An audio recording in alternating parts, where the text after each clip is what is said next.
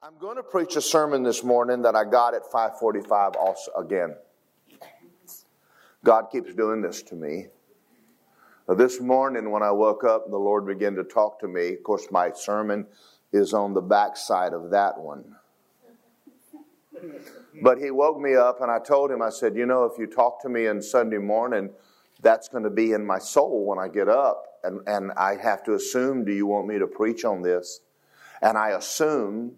So I want you to pray for me right now. We're going to talk about trusting God. In other words, I wanted to preach more on the Holy Ghost, and we need to know more about the Holy Spirit.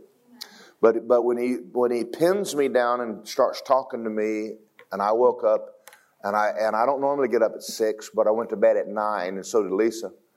I looked across the living room, and here she comes getting coffee at 6 in the morning. We sat down, and I just started sharing with her what the Lord said to me at 5:45 in the morning. And she said, are you preaching that today? I went, nah. And after I got in here, I realized it's so strong on me, I had better preach it. Amen. I want to talk about trusting God. Are you all ready to learn to trust God? So I want to tell you a story of where I believe this began in my soul. I was talking to a young lady a week ago that does not go to this church. She doesn't go to this church. But I know that she's a Christian, and I know she's a Spirit-filled Christian. And she came up and she said, are you Pastor Morgan? And I said, yes, I am. And she said, I recognized your voice. I went, oh, that's kind of a giveaway, isn't it? And I said hi to her. She told me her name, and I said, I've seen you before. And when I stepped away from her, the Lord said to me, and I just sat there and I said, you know, and I was just praying for her, Father, help her, bless her. And of course, I always think, I haven't seen you in a while. And the Lord said, she has a boyfriend she lives with. And I went, ooh, okay. And I began to pray over her. And I went home and told Lisa, I said, this girl's a sweet girl. I wonder why she's doing that. And I'm thinking fear. And I began to pray over her, and I began to notice a lot of that lately. People who aren't always obeying God. They don't always do what He says.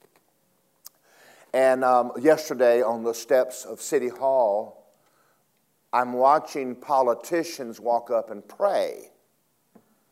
You know what's going on in my mind.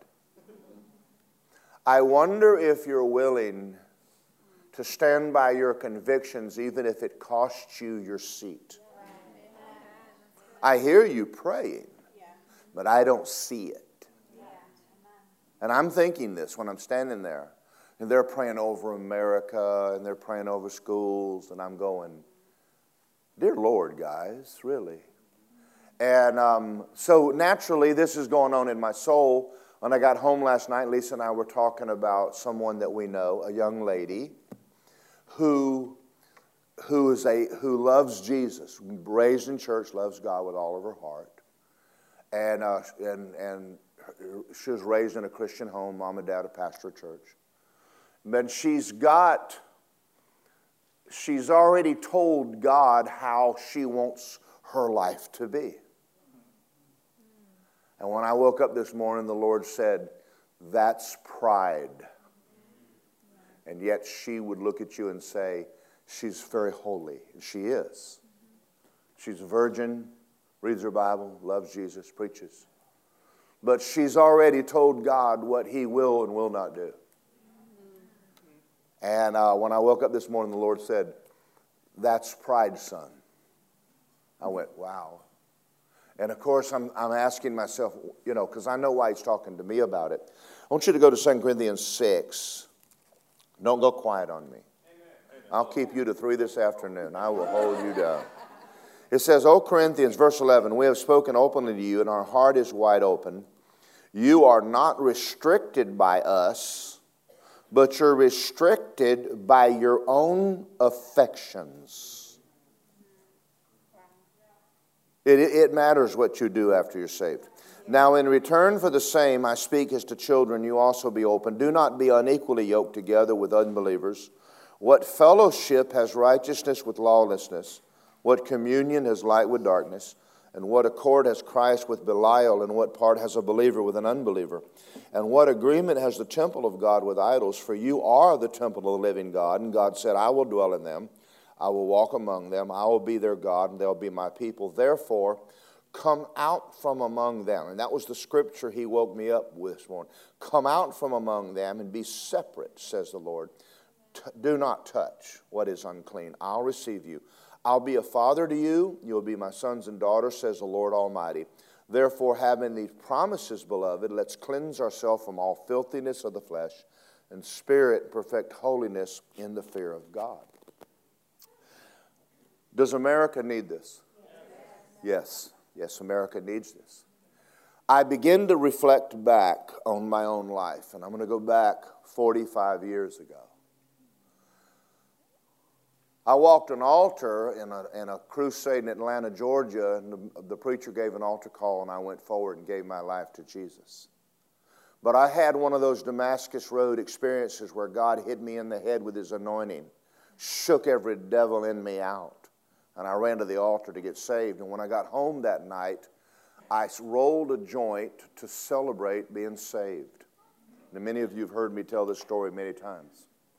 And the Lord said to me, you don't need that. He said, now put that up and get your Bible, come and follow me. Now listen to me, guys, very carefully. I was in the world enough. I was on probation for a felony.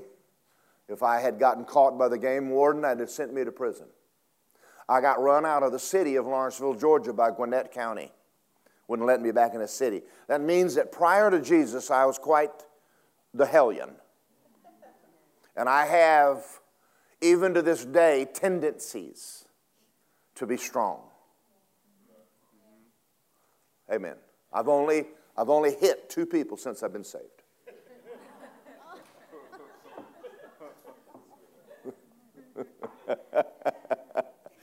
Y'all don't know how good that is.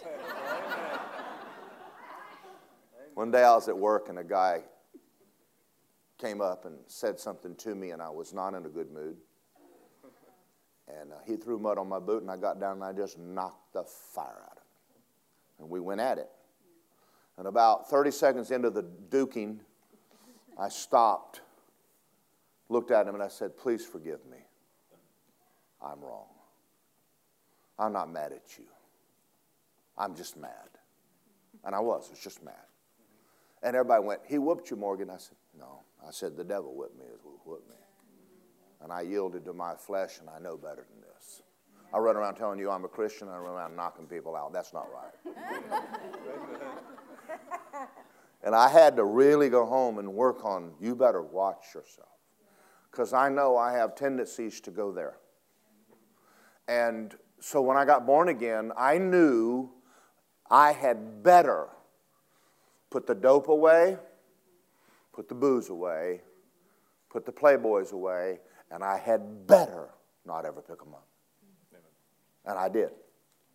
I had to make a decision that day that Jesus would be Lord. It wasn't that I couldn't do those things. It's just that I already knew, if you want to stay away, stay completely out of it all. And I didn't even watch John Wayne movies for years because I always liked the way he fixed problems. Lisa's only seen me that mad a couple of times. I told her one day, I said, I have a button, don't push it. And I mean, I don't, there is a place that I'll unhinge. I said, don't. If I tell you to stop, stop. And she's been respectful of that. And one night, she did something very bad.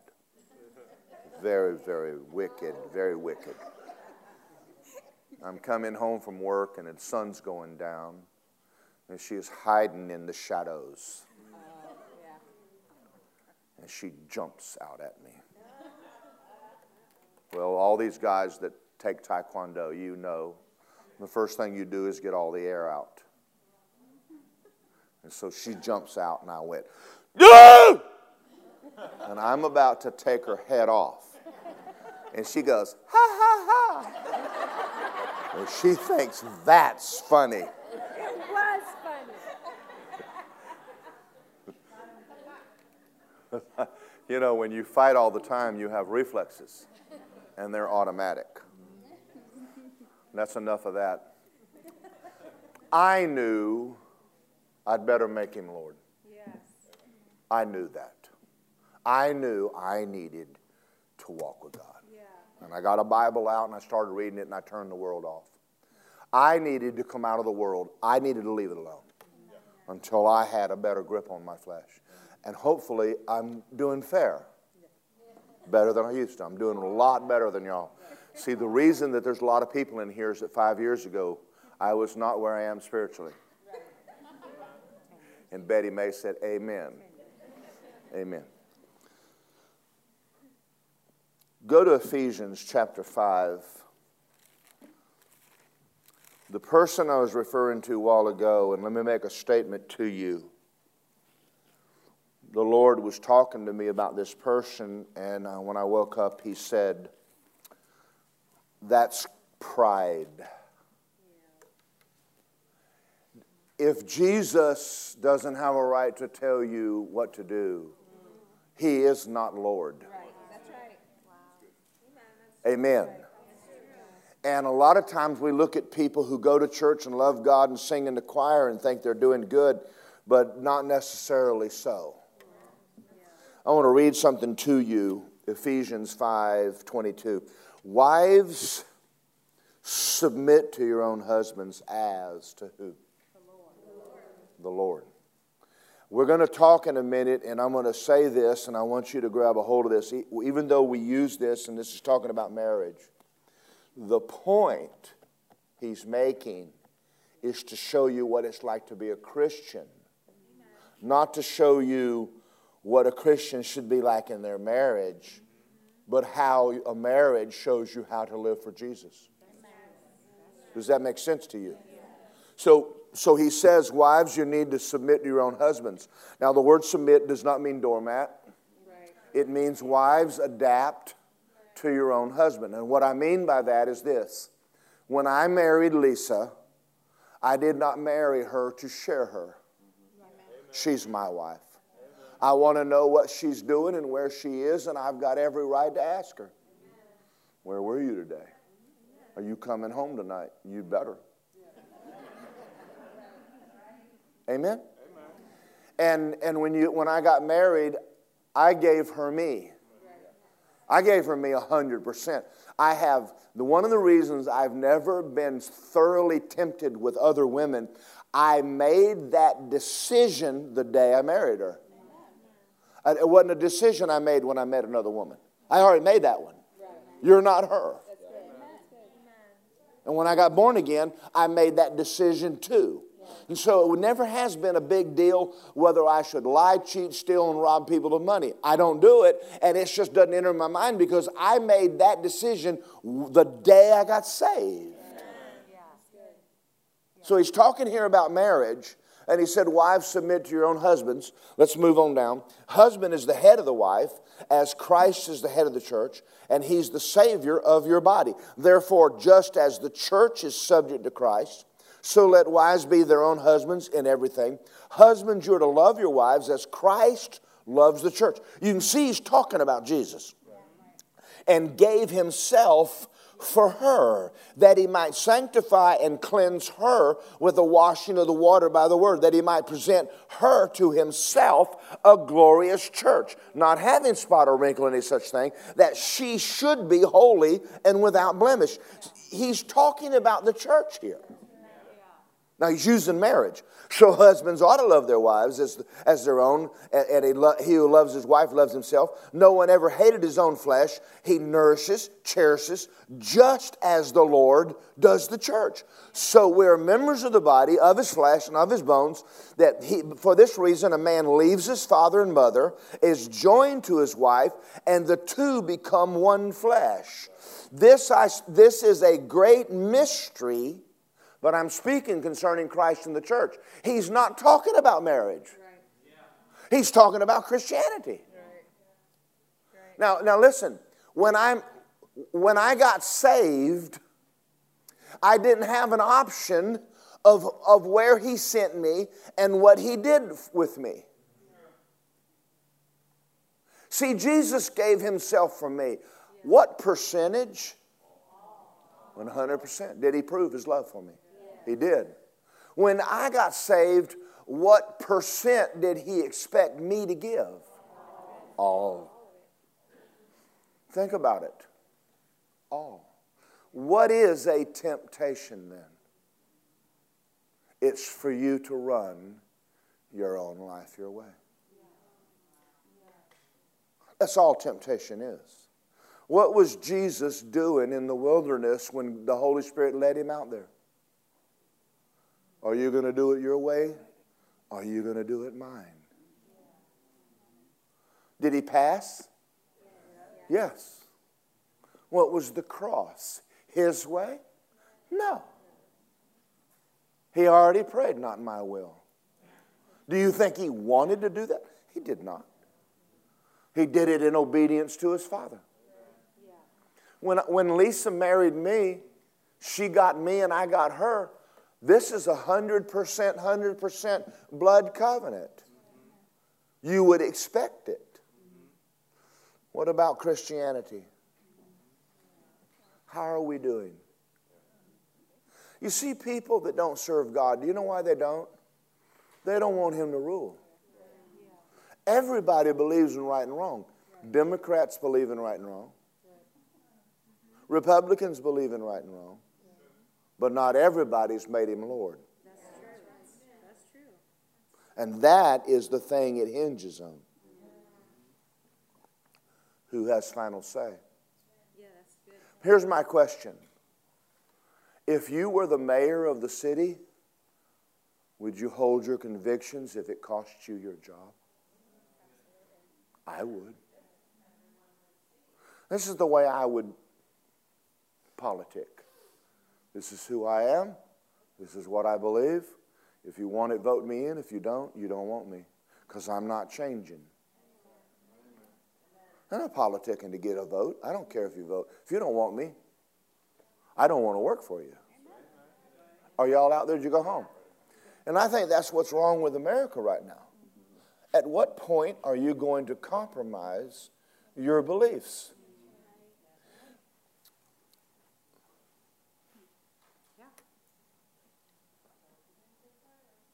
Matthew 13.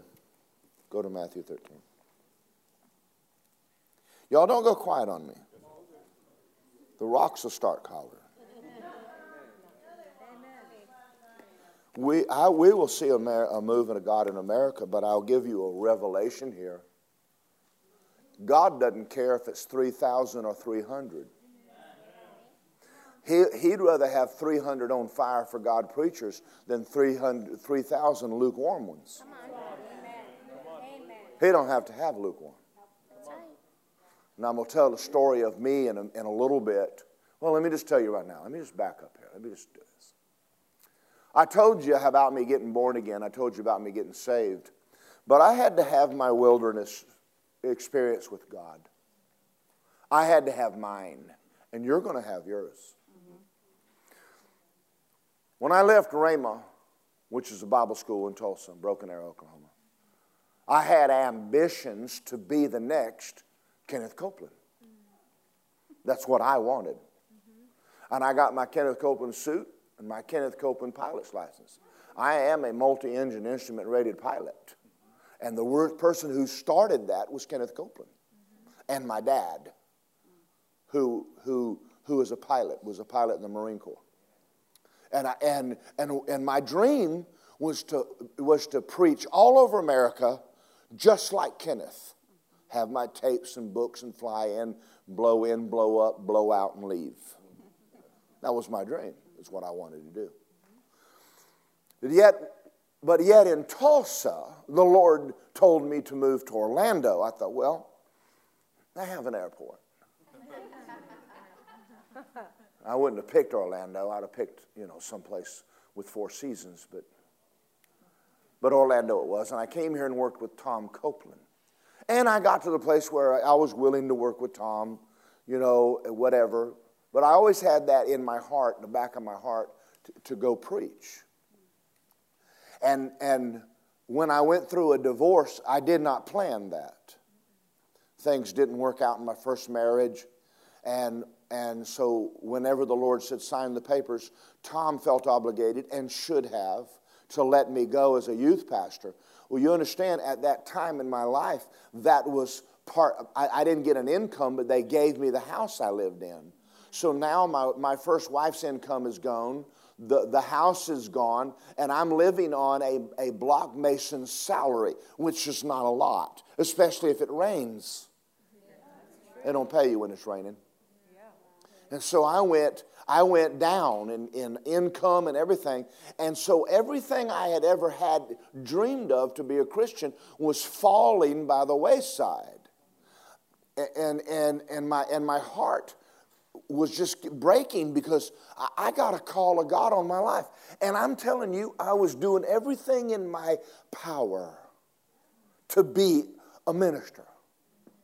I was doing it. I was doing it. I got 3 places to preach one year. No offerings. About starved to death. After I married Lisa, I convinced her I was Kenneth Copeland. She married me. She was convinced I was Kenneth Copeland. After she married me, she says, I really think you're Jesse Duplantis.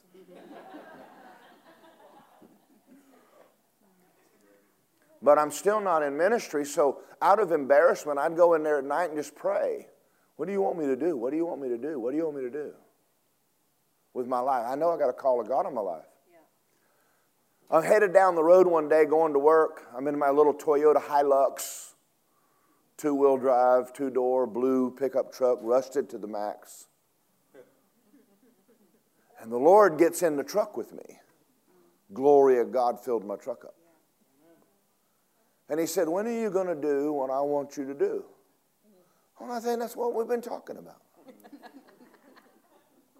And I asked him, I said, what do you want me to do? He said, well, I'm not going to tell you until you tell me you'll do it. I said, no. Well, let me ask you this. Where do you think the problem is? He thinks it's me. He's convincing me it's me. See, I think I'm waiting on God. I'm not waiting on God. I've got a plan and I'm waiting on Him to listen to me. There's only one head of this union, and I found out it wasn't me. And he said, when are you going to do what I want you to do? I said, well, tell me what you want me to do. And he says, I'm not going to. And I'm going to tell you something right then. I bowed over my steering wheel and I wept. I wept my guts out. And I told him, I said, I'm afraid. I'm afraid. I've been serving you and it has cost me. Right now I'm sitting in this rusted old pickup truck. Got a wife. Kicked out of a church. Lost my friends. Lost my family. And you want me to trust you? I had a hard time. It was tough. And he said to me, trust me, I know you have a family. It's hard. But I was a miserable. See, a Christian out of the will of God is a miserable person. Yes. And I was miserable. I was going to church, reading my Bible, and praying every day. Miserable. I had no idea why I was miserable. And I bowed over that steering wheel, and I'm going to tell you, I cried until my guts hurt. My floor below my feet was soaking wet. And I said, Father, okay, I'll do what you ask me, whatever it is. See, the issue between us and God is trust, submission. It's not, this is what I want to do, God. Yes, that's It's right. what do you want to do, God? Yes, that's right. So right after that, I started flying with Air Mobile Ministries, and I went, yes. Yes. You're doing good. Flying to the Caribbean once a month, preaching the gospel, shooting lobsters in grouper. People are getting saved, filled with the Holy Ghost, swimming in the Caribbean, in the will of God, getting a tan. And in Haiti, he said, I want you to take that church. And I went, No, that's not the plan. And he said, what did you say to me? I went, yes, sir. Are y'all out there? See, the temptation that we face today is, what does he want to do? I don't care if you sing in the choir and preach and cast out devils. Is he Lord? I want to tell you a story. Are y'all all right? Yes. Kenneth E. Hagin, which is my spiritual father, told the story about how God raised him from the deathbed as a boy. He had heart failure. The blood flowing through his body was yellow. And he was going to die. He was laying in the bed. Doctors gave him up to die. God raised him up from the deathbed, and he began to preach the gospel. Got married, preaching, and got a wife and kids. After he pastored a while, the Lord said to him, I want you to leave this church. I never called you to pastor, and I want you to begin to travel. Well, he started traveling. Back then, not by airplane, by car. And he was gone from his family more than he wanted to be. Now, you understand something about Kenneth E. Hagin. God used him to turn the whole world around. Jesus appeared to him 10 times. Jesus doesn't appear to anybody 10 times without there being a reason. And he's probably one of the greatest prophets that's walked among us, and he is the father of the modern-day charismatic movement. Started teaching prosperity and who you are in Christ and authority of the believer. See, no one preached that before him. No one did. Faith in God. But one day, his wife began to complain, Aretha. Been nagging about it, just nagged him. You're never home. You're just never home. You're not a father to your kids. You're just never home. And it really began to weigh on his soul. Finally, one day, he had about all of it he could stand, and he went to God because he said, I would drive away, and I would weep driving away from my house, knowing I wouldn't be home for 2 or 3 weeks, maybe a month. But at that, it wasn't forever. It was a season in his life. But God needed him to do it because he's fixing to change the world. And Aretha began to complain. And he was at a church local there in Texas. And Aretha came to him and he says, okay, I'll settle down and I'll get a church. Well, he steps in the pulpit and he falls over. His heart's kicking around. Doctors came in there and says, we don't know what happened to him, but he's almost dead. Aretha was in the other room, and the Lord spoke to Aretha and said, I'll take him home.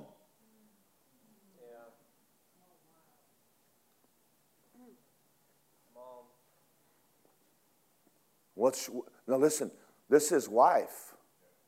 And Jesus thinks he's the head. Aretha, I'll take him home. And she goes, oh no, God, don't take him home. I give him back to you. Please forgive me for complaining. Let me tell you something. You're going to obey God, it's going to cost you. It'll cost you to obey God. Or it appears. And she said, Father, please forgive me. You do what you want to with him. He's your son. In the other room, they laid hands on Kenneth Hagin, and God raised him up right there in the church. Healed his body right there. And she came in there and grabbed him and said, please forgive me for nagging you, trying to pull you out of the will of God. I know it's as hard on you as it is me. Well, he traveled for a few more years, and then God told him to start Rhema. Thank you, Jesus, that he obeyed. And today, Fred Price, Andrew Womack, Kenneth Copeland, Jesse, me. We're all different people. Rodney Howard Brown went to Rhema, contrary to what he may have told you. There wouldn't be, the move of God we're in America right now wouldn't be here. It hadn't been for that one man's obedience. And his wife was in the way. Now, God had a plan. He didn't plan on taking her husband, but there was a season. And she needed to get in the will of God. And I'm glad that she did. I want to tell you another story, and I got to watch my words. I know a young man had a call of God on his life. I know him personally. Youth pastor. I watched him preach. I watched the anointing of God on him. And I know for a fact that that boy had a flat, strong call to preach the gospel. And one day he met a girl. She had more bod than she needed for her brains. And her bathing suit was just about all the cotton you could stick in an aspirin bottle. And she let everybody see how pretty she was, including the youth pastor. And he bit. And I called him one day and I said, let's go out. We need to have lunch. I said, is she the will of God? He said, I don't know, but I am marrying her. And I just wept. He's never been in a pulpit again. Is he going to heaven? Yeah. But the devil took him out. She's a pretty girl. She's Christian. Fire on fire? No. Sexy? Yes. Don't look at me in that tone of voice. I'm going to tell you about another youth pastor. They're both youth pastors. This one was my youth pastor. Worked for me. Parents came in with a pretty daughter, pretty girl. You know how parents are. That young man is a fire of God in his life, and I want my daughter to marry him. Yeah, but your daughter ain't all that. Not ministry. Good Christian, but she ain't ministry stuff. I had a talk with him. Now you understand that when you're sitting there looking at drop dead gorgeous, that's temptation. The devil dangles a lot of women in front of men. Come on, y'all. He's dangled a few in front of me. But I never bit. I ran. You can say, thank you, Jesus. I made that decision when I got saved. This is not about my wife. This is about him. I want to walk with him. Yes. Amen. That's right. Amen. So this young man went off to Rhema, walked away from this young lady. The parents were furious at me for destroying such a wonderful relationship. He ended up getting married to a beautiful girl, and he now pastors a church, and he's doing wonderful. And he chose God. I'm doing better than y'all. Amen.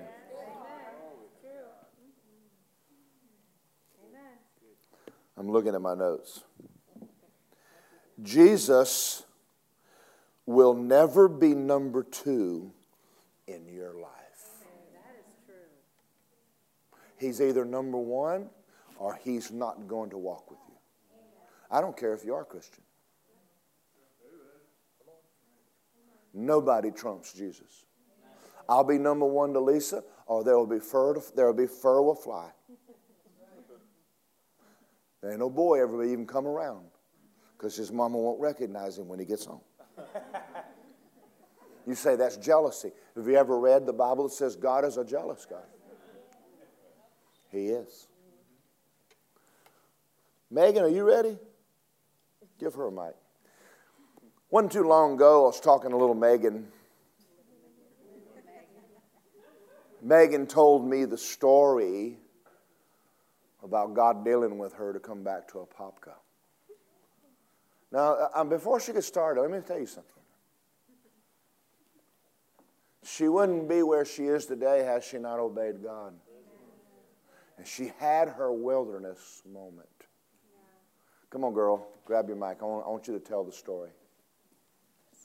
And if I could adopt her, I'd just take her. Okie dokie. You ready to go? Yes, sir. Okay. Check. Okay. So, let me think. I was in Tampa. I was in Tampa for Bible school. And I was coming here to this church first, not as active in the church as I am now. But I was in the church, and then I was called to Bible school. So I went to Bible school, phenomenal Bible school, love it, wonderful. And then while I was in Bible school in Tampa, I got my AA, finished Bible school, and then I was like, okay, what do I do? What do I do now? But in my mind, I'm staying in Tampa, right? I went from Popka, now I'm in Tampa, I'm plugged into this church, serving here, finished Bible school, but I'm sure I'll be staying here and growing there and going up from there. And so what happened was actually where I was living, kind of lease thing over, okay, where am I going to live now? In Tampa. But, in Bible school, you have a lot of friends, a lot of people who room with each other and this and that. So I'm texting people, and, we're trying to figure it out. So I'm like, you know what? I'll go back to Apopka for a little bit, just a little bit, though, and to figure out where I'm going to live in Tampa. Yes. So I was there, and I'm texting people, and it's not really looking like it's really going through. And there was this feeling deep down, that was like, you should be in Apopka at Word of Life Church. That is where you grew the most in your walk. That is where you grew. That is where, yes. So I was like, no, but see, that doesn't make sense to go back, because that's like going backwards, right? Like, it doesn't make sense to go back. Like, I'm trying to go forward, you know what I'm saying? So I'm like, okay, I don't know about that. So I was actually on the phone, and I was on the phone, and I was talking about, actually, I think I am supposed to be in a pub. And as soon as I said that, I think I'm supposed to go back to whatever church, on the inside was like, you think? I told you. You know what I said. I said you need to be in a Apopka. And so I was like, right when I went to say it, I started laughing. And I started laughing so hard. Laughing, and the Holy Ghost started crying. And the person on the phone's like, hello? Hello? And I'm like, okay. So, they hung up, I hung up. And so I was, on the floor. I was in Shantae's room. I was on the floor, and I was, crying, snotting crying, ugly crying. And so I'm like, okay, Lord. And he's like, you supposed to be in a pop? I said, okay. And so right after that, what's funny is right after that, after I said, okay, I got a text saying, we have a place for you in Tampa. We got a spot. It's a nice house. I'll show you the pictures. I said, no, thanks. I don't need it anymore. They're like, why? Are you sure? We need another person. And I was like, nope, never mind. I'm good. Thank you.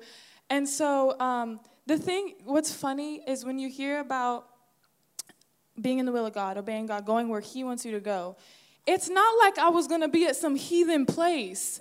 Being out of the will of God doesn't mean you working at some bar or at some heathen place. I was going to be in the ministry. I was still at a great church. I was still serving. I was still like, oh, yes, I know I'm called to ministry, still on fire for God. But where He told you to be is where the provision will be. Where He told you to be is everything that you need in the will of God is in the will of God. Yes. So the fact that, you think being out of the will of God is just some heathen place, it's not. But being exactly where He said, when He said, that's being in the will of God.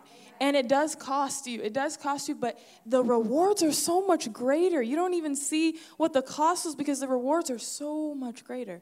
That it makes you don't even remember what you gave up because of everything you've gained. So, Amen. In Sheadal.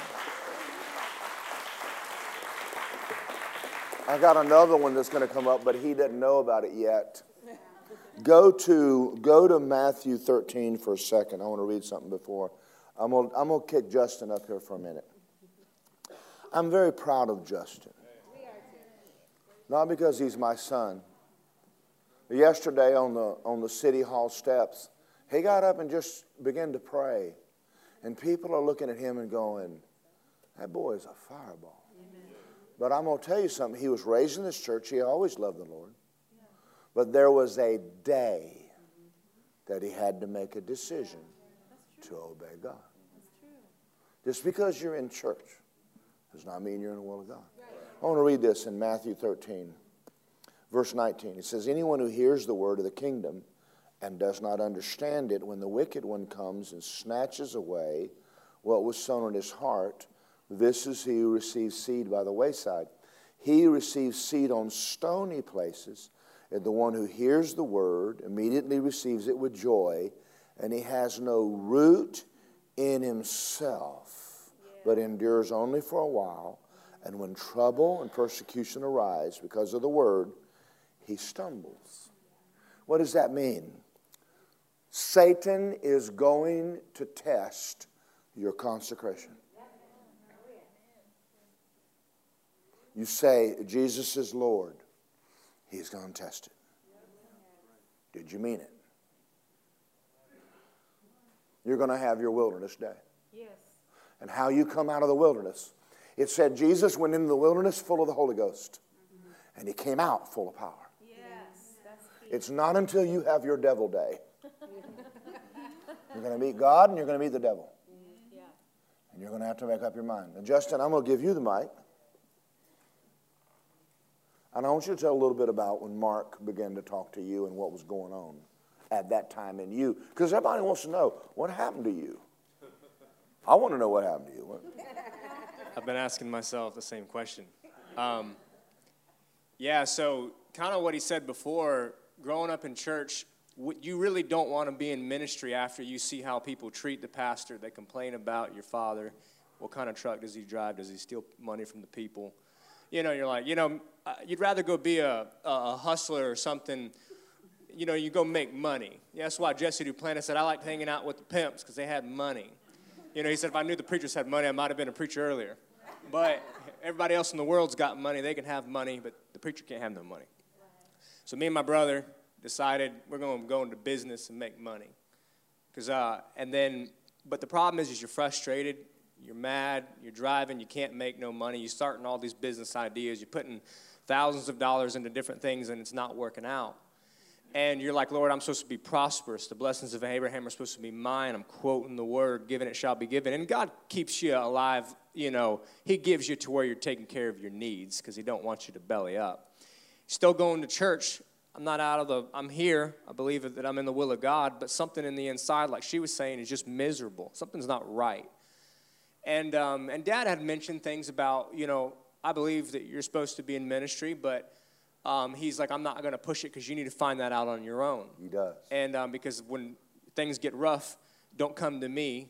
Go to God because he's the one that called you. But I kept pushing that away from him. I said, I don't want to do that. And even, you fight it. And one day, but I'm always crying out to God. I'm still in prayer. I'm still praying every day. I'm still reading my Bible. But what happened was I was crying out to God, then I was complaining to my brother, and I just said, God, I can't do this anymore. Like the next Sunday or right after that, Mark Hankins showed up. Trina prays in the Holy Ghost, gives a word in tongue, or he said, what is it? And she said, the pastor's son, which was funny because she told Mark, the Lord has a word for pastor's son. I thought she was going to give the word. She didn't. She just pointed me out and said, pastor's son. Mark said, tell him to get up here. And then Mark Hankins gave the word. So he gives the word and said, I've called you before you were born. I called you to preach. When you open your mouth, I'm going to fill it. I was like, I do not want to preach. I do not want to do this. But he said, the reason you're so miserable is because of this reason. If I'd have known how good it was going to be, I'd have done it a long time ago. Yeah. Because Satan always shows you the negative. Look at how this church has been for the last 20 years. Look at what your father's gone through. Look at all the way that the church people, have complained about this, and that. Or people at my job would complain, about we give Joel Osteen preaches, and all we're doing is manipulating people with a good motivational talk. No, it's really the gospel, but that's how they see it. And so anytime you bring up you're a preacher, it was just a negative, or sometimes people, liked it. But after I submitted, it didn't happen right away. You still wrestle with that. Like Jacob wrestled with the angel. Still wrestled with it, prayed. I said, Lord, I know Pastor Mark. I said, give me 3 or 4 witnesses and show me. You know, because sometimes you can have a lot of voices. People coming up to you, I believe you're supposed to do this. I believe you're supposed to do that. And you need to kind of test the spirits. Which one's of God and which one's either someone's flesh or which one's the devil. And I had 3 people, like within the same 2-week period, prophesy to me more. So it's 4 witnesses. People I would have never thought. Friends I don't even talk to about Jesus. They don't even want to hear it. One of them said, you know, if you actually started preaching, I actually listen to you. I'm like, that's strange. Me and you never talk about God. So that happened, and then I had a dream one night, and an angel showed up in this dream, and I was playing in music at the time, and they brought me into there was a recruiter. He was sitting back there in a military outfit, and I signed my name and signed up for the Army. Walked in, and a man in uniform, it was a glass cage, brought me a woman demon-possessed, and he said, cast the devil out of her. And so he's standing there in uniform, and I said, in the name of Jesus, loose the woman, and she hit the floor. And he said, good job. You can leave. So it was very strange. Walked out, but I still remember it as almost it was completely real. Because, I mean, your spirit's alive. It's real. I believe there's times like with Solomon, he had a dream, and it was God when he was talking to God. I walked out, and there's a big man standing in a uniform, and I said, it was nice spending time with you guys. I have to go. He said, where are you going? I said, I'm going to start a band, because that's what I was doing. I was working downtown Orlando. I was playing music. He said, no, you're not. He pointed at the man. He said, you signed your name on the dotted line. He said, you belong to us. I said, okay. And I sat there in the darkness, standing next to this man, and I woke up. And I started to realize, and he showed me after, and he'll confirm it. That's the thing is, he'll confirm it if you're really seeking him. I was pressing in. I was going home and praying, spending time in the Holy Ghost, because I got one life. I don't want to screw it up. I don't want to stand before God and say you missed it. I want to hear, well done, good and faithful servant. If you really want to know the will of God, you're going to get in your home and your Bible, and you're going to find it. He that seeketh me will find me. You can't be like, well, I'm looking for the will of God, and you go to work 50 hours a week, and you're not ever really seeking. And I believe that he will show you. But then after that, the blessings of the Lord started. I mean, it just opened. I got raises, praise God. I got Pastor Mark blessed me with a truck, a nice Ford Raptor that I never would have thought I would ever. It would have taken me 20 years to get. And Pastor Mark told me one time, he said, it pays to serve the will of God. You actually, you know, his goal was to increase you and to benefit you. It's never to take from you. That's not God's will, it's to take. He gave Jesus. And if he gave his best gift, which was a son, why wouldn't he give you freely everything else? So I realized that it pays way more to serve God, even though for a time, and Dad prophesied this, it looks like you're going to struggle for a while. It looks like it. I think God just wants to see if you're going to do it. If you're going to do it without the money. Will you serve him without getting a paycheck? Will you come to church or whatever he's asking you to do because you love Jesus? And then after that, and then I believe the second money test is that once you start making money, do you still serve Jesus? Once it starts coming in, are you still giving? Are you still, when Jesus says, give this much money to this minister, do you still do it? And that's, you pass multiple money tests. What do you do when you have no money? What do you do when you have some money? What do you do when you have a lot of money? So that happened, and then I realized, and then the Lord started telling me, I want you to teach more online. And even with the men yesterday, I'm thinking, God, I'm a young man. You got grown men in here. What do you have me in here doing? Jesus said, just trust me. This is what it's actually an anointing that he calls you to do. It's not, we think too much on ourself, our own ability. That's the problem. You think, well, I can't. I mean, guy's been out with Brother Hagin. You know, he's been preaching for 60-something years probably. I don't know. Well, maybe 30, 40. 45. Not 60. You know, you expect me to come in right behind him and that I'm going to keep the same crowd? I do. Yeah. Yeah. So you struggle with that in your mind. But it doesn't matter. Because you're going to stand before Jesus and he's going to say, did you do what I asked you to do? And for eternity, that scares me. Like a holy fear. That you're forever. Did I do exactly what he asked me to? That still to this day, I feel like that the will of God is a constant, sometimes every few months, I'm checking in. Is there anything else you'd like me to do? Am I still doing everything you asked me to do? How are we doing between you and I? And then he'll go, I want you to start doing this. I thought the will of God is not just a one-time thing. It's a continual praying in the Spirit, like Paul said when he got born again. He said, Lord, who are you? Which means he made him Lord. The second thing he says, what do you want me to do? Yeah. Till the day Paul died, he was saying that I still might know him. That was the greatest thing Paul said. I still desire to know him more. So that's for me, and you know what? It's scary, and I think that you have to stretch. God stretches you, and it almost sometimes, like when he goes, Dad one time looked at me and said, I'm going out of town, and you're going to stand up in front of the whole city, and you're going to take my spot. I mean, that's, to me, I'm thinking there's 500 politicians from Florida. Everybody but Ron DeSantis was probably there. And you want me to stand up there and take your spot? You know, it's scary, but I'm more scared of Jesus. Just do it. We'll worry about what happens after him. And if I bomb, whatever. I'm just doing what the Lord told me to do. So it's been absolutely, the best thing is you go to bed at night and you sleep.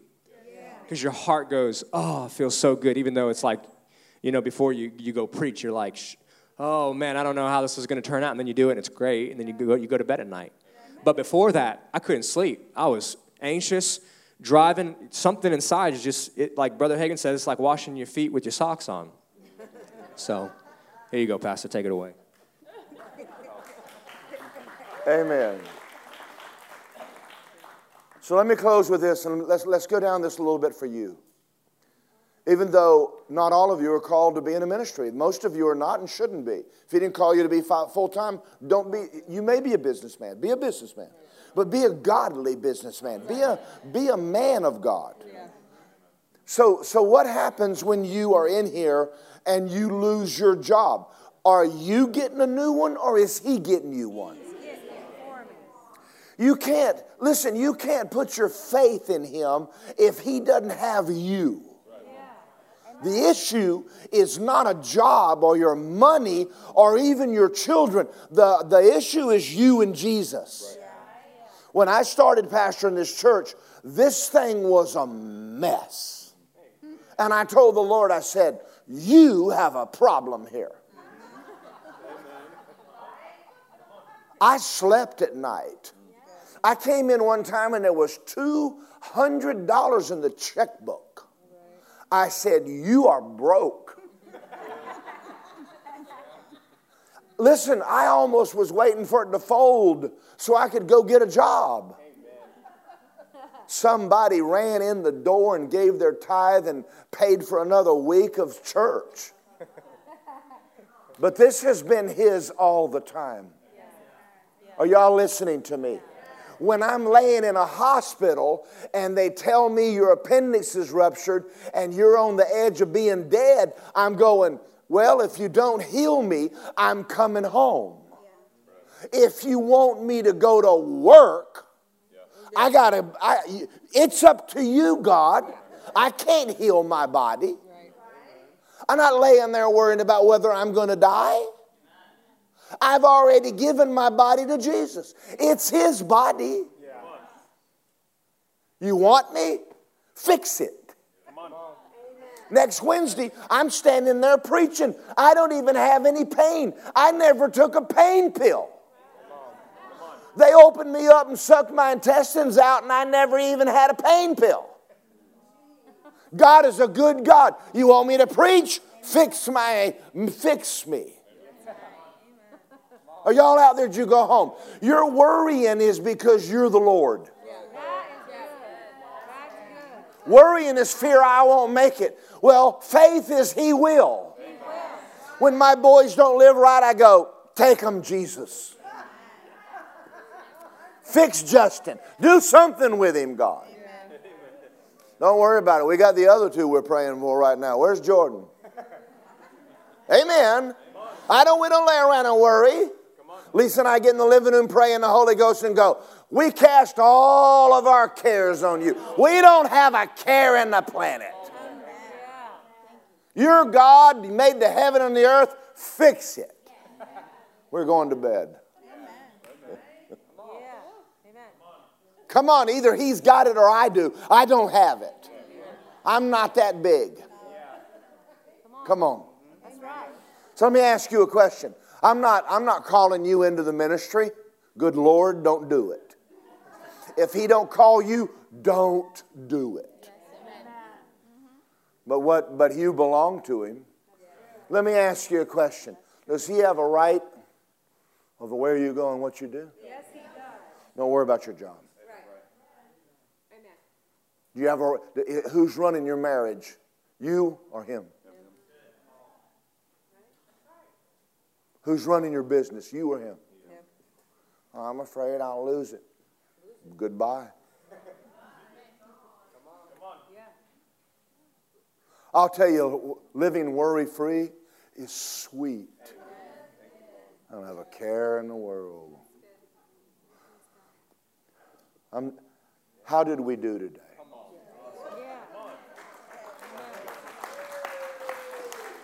Megan is where she is because she had her wrestling. Jacob wrestled with God. Judas wrestled and lost. I bet he wishes he'd obeyed God. Come on, Lisa and I, we love y'all. I'm going to turn her loose here in a minute and let her. I love my wife. We have a wonderful time. Our marriage is far from perfect, but I have a good wife. God's still working on me and her both. But she follows God, and I follow God. It's not uncommon for us to have a disagreement and her to go off and pray and come back and go, I was wrong. I said, I told you. Ditto. And many a time I've gone off and prayed and God said, go apologize, you're wrong. And I'm going to tell you something. She loves being married to a man that loves Jesus. I love being married to a woman that loves Jesus. Don't get married if they're not submitted to God. Don't you leave them, man. You run like H. Run. You won't be married to anybody that's not submitted to God, man. Dear God, like dying and going to hell. Wake up to Jezebel, glory to God. Before I turn Lisa loose, I don't know where you are. I want to ask you to do something. Put Him first. We probably got 8 years for the rapture. What are you doing? What are you doing? America's screwed up. What are you doing? They know the only vacation spots left are Texas and Florida. What's wrong with you?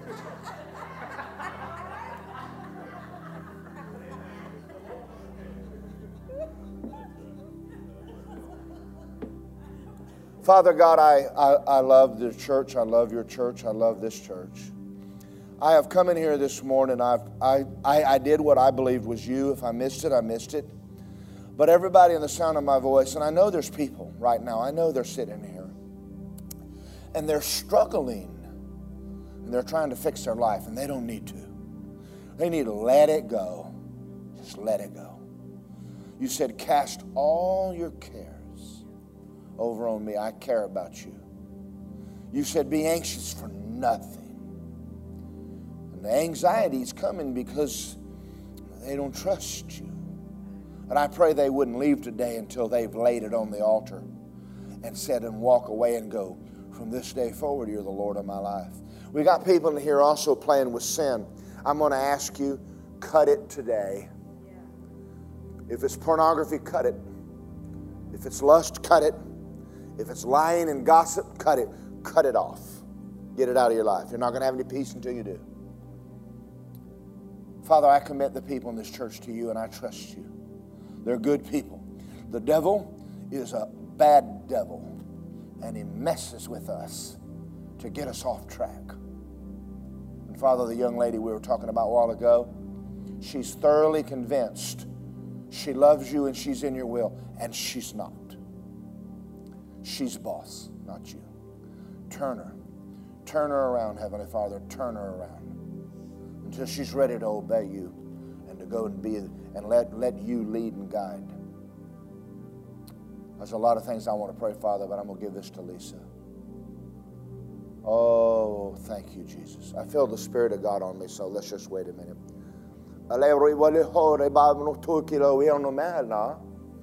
And now there is a libokimusuti.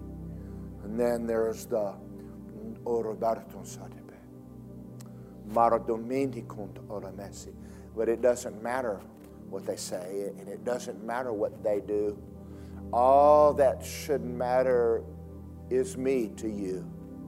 It doesn't matter what's coming. It doesn't matter what's gone.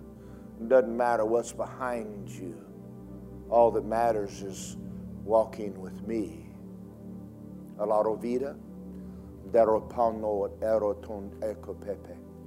You heard it said today in talking about trust me.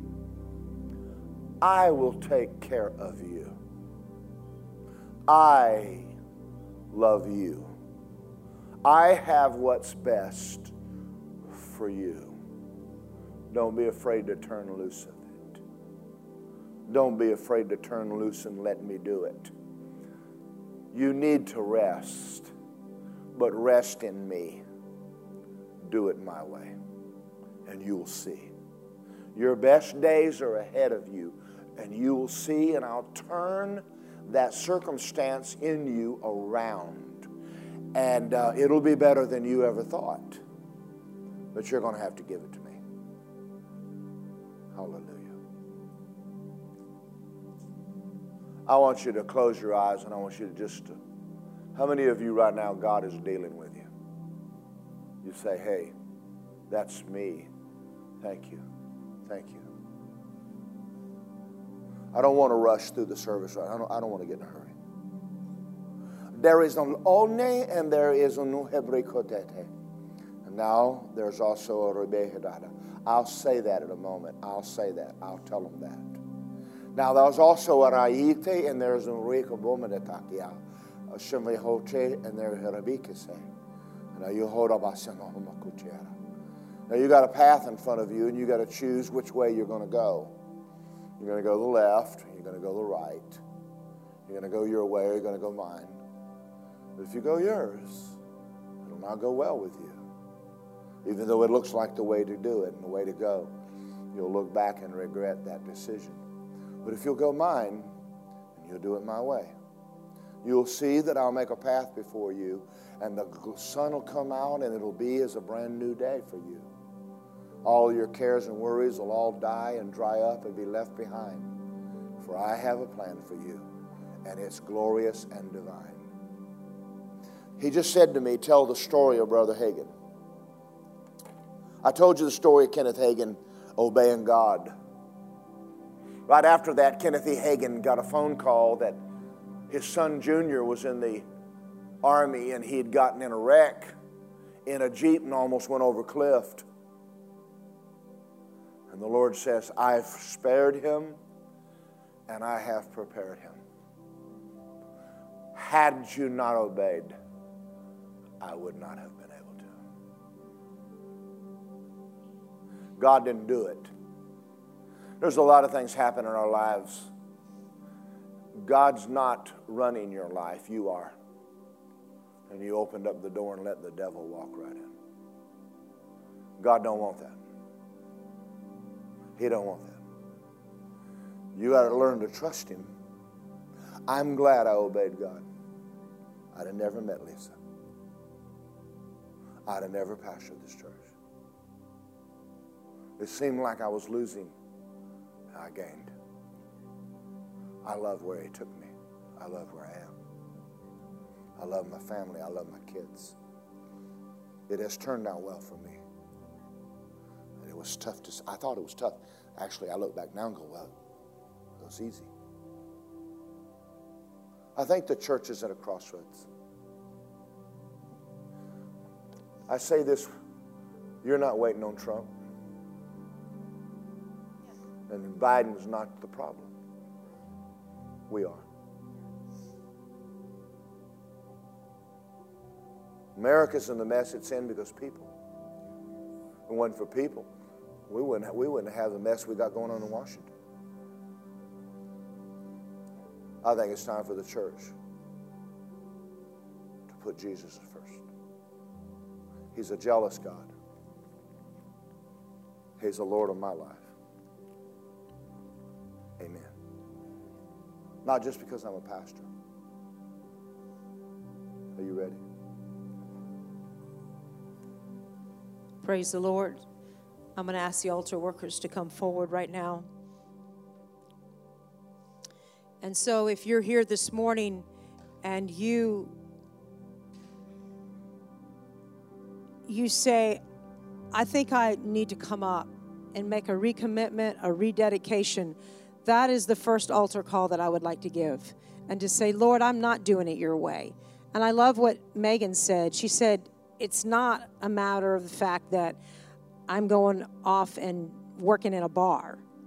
That's understandable. It was, should I be here, God, or should I be here? Doing good things. Doing good things in Tampa, doing good things in Orlando. Paul said, Lord. First of all, that means you're the head. Master, what is it that you want me to do? If you can't this morning say, I'll do what you say do, and I'll go where you say go, you are not submitted to the Lord Jesus Christ. Because you have to be willing for him to say, I want you to leave this comfortable place and go over here. That's not maybe uncomfortable or there's something you don't know. And you can be a great person and you can be in the ministry like us. But if we're not willing to say every day of our life, I'll do what you want me to do, I'll go where you want me to go, then we're not submitted to him. So if you're here this morning, I want you to come up. If you need help in this area, get with one of these and say, I'm ready to make that prayer, that dedication, that turnaround. Sometimes you need a date, right, Justin? Sometimes you need a date where you can look back and go, on such and such a date, on such and such a year, I heeded the voice of the Lord and made that little adjustment, which is going to reap great rewards in the future. And sometimes you just need to come up and say, Jesus, you're Lord. I asked you to be Savior, but now I'm asking you to be Lord.